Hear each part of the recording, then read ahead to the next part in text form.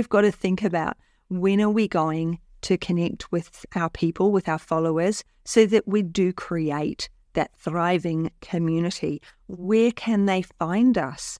How easy is it for them to find us? Where can they find our community to be with us, to connect with us, to communicate with us?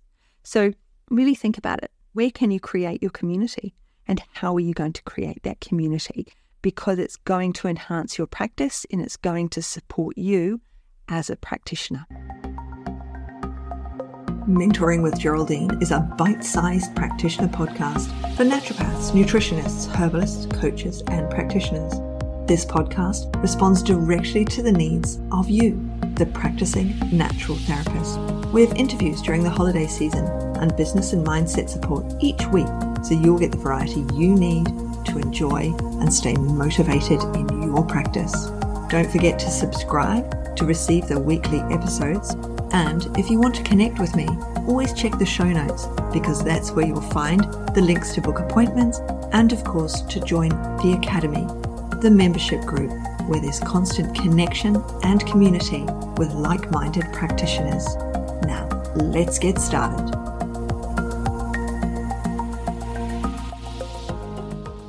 Hello, and welcome to Mentoring with Geraldine and the Bite-Sized Podcast. How the devil are you? So there's a lot going on for me right now. As you know, I recently got back from Europe. I'm finally only just over the jet lag, which killed me. I've got to say, it's much harder coming this way than it is going that way. That was pretty quick. But November is huge for me. And so I wanted to talk to you about cultivating your business, your people, and everything that's going on with you to create that thriving community. So what's going on for me in November? Well, on the 2nd, in a couple of days' time, is the actual in-person retreat that I'm hosting here in Adelaide. So I did one last year and it was an amazing success. So I've planned another one for this year, which has been much more difficult to plan and organise because I was away in October. So last year I was doing all of the things in preparation. I had a good few weeks lead up, whereas I haven't had a good few weeks lead up. I've had a good few days because of jet lag. I was looking at it and thinking, oh yeah, it's fine. I've got a week and a half. No, I didn't, because of jet lag. But anyway, so when we're cultivating the community, I've had no problem selling the in-person retreat tickets at all. The house is full, and then there are locals coming as well. And because the house filled immediately, there's a few locals coming and it's going to be amazing. But my academy also has a virtual retreat, and that isn't for a fortnight. So there is still time, about 24 hours after you listen to this, to join the academy before it closes for the year and come to the retreat. And the only reason I close it is because I post everybody a gift and I don't want anyone to miss out. So I close it and then it stays closed over Christmas, when it's mostly email support and lots of content that people can use over the summer rather than having to create their own. So I'm creating this community. How can you create a thriving community that means that if you turn around and say, yeah, okay, time for an in-person retreat, there's really no selling involved, because people are like, yes, I'm coming. I've created that community, that thriving community. I've created the group that people want to be part of. Retreat is here in Adelaide, which means there's a lot of work for me to do.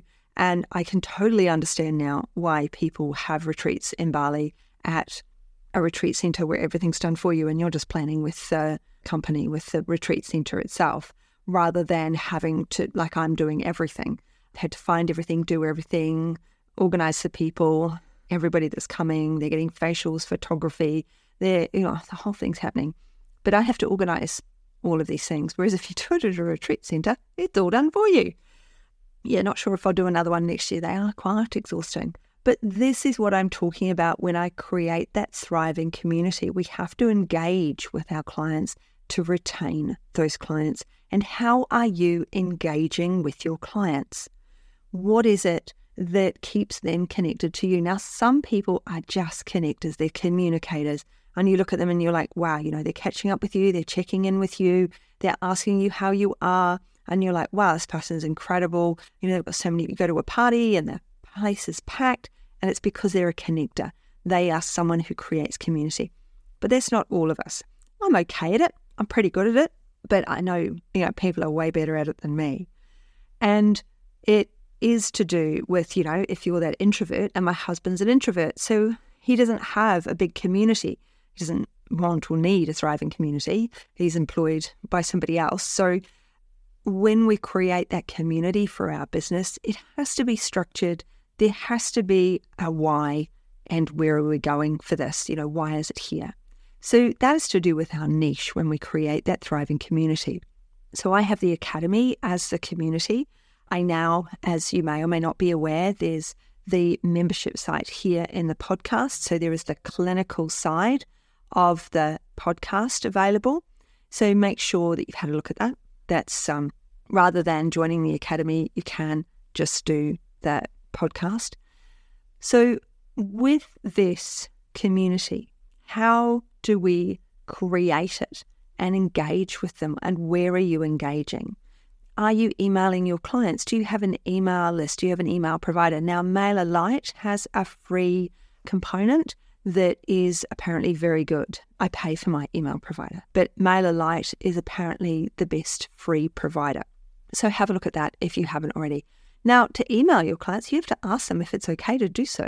So that should be part of your intake form. Are they ticking the box that says, yes, you can email them?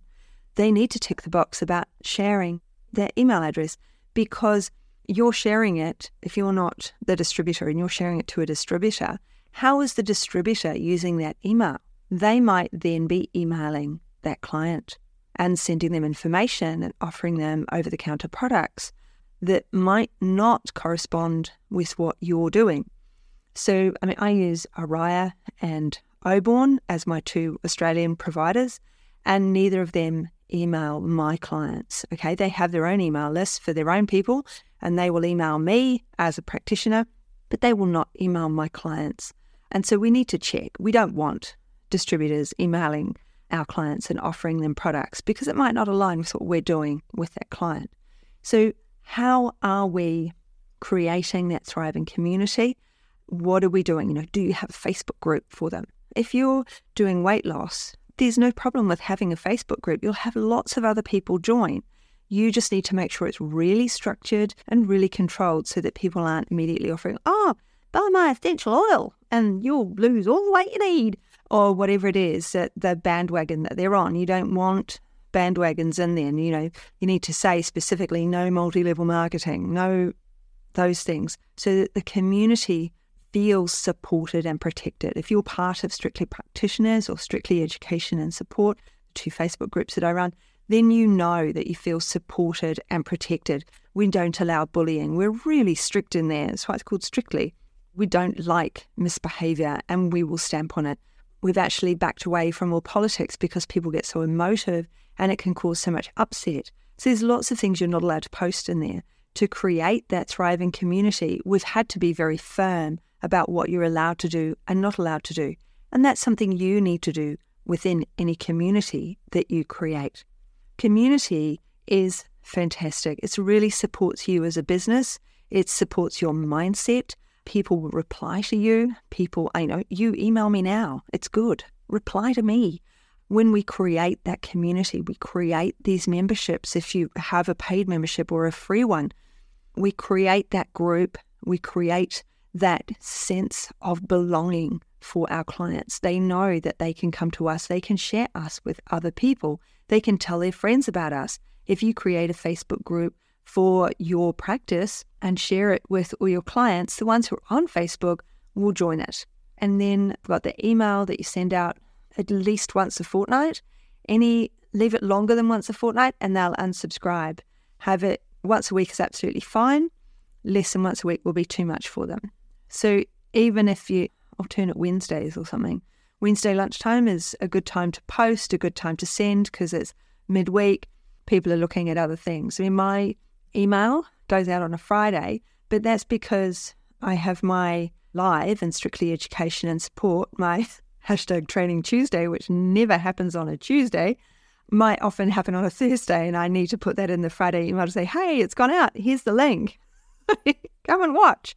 So we've got to think about, when are we going to connect with our people, with our followers, so that we do create that thriving community? Where can they find us? How easy is it for them to find us? Where can they find our community to be with us, to connect with us, to communicate with us? So really think about it. Where can you create your community? And how are you going to create that community? Because it's going to enhance your practice and it's going to support you as a practitioner. So I hope this has helped. Just a short one today. Look after yourself, and I'll connect with you when I'm back. See ya. Thanks so much for joining me today. Don't forget to rate, review, and subscribe to the podcast for the weekly episodes. If you'd like even more support and learning, then the Academy is for you. Here you'll find part 2 of the herbal discussions, more clinical learning, and case studies to support your clients in practice. Bye for now.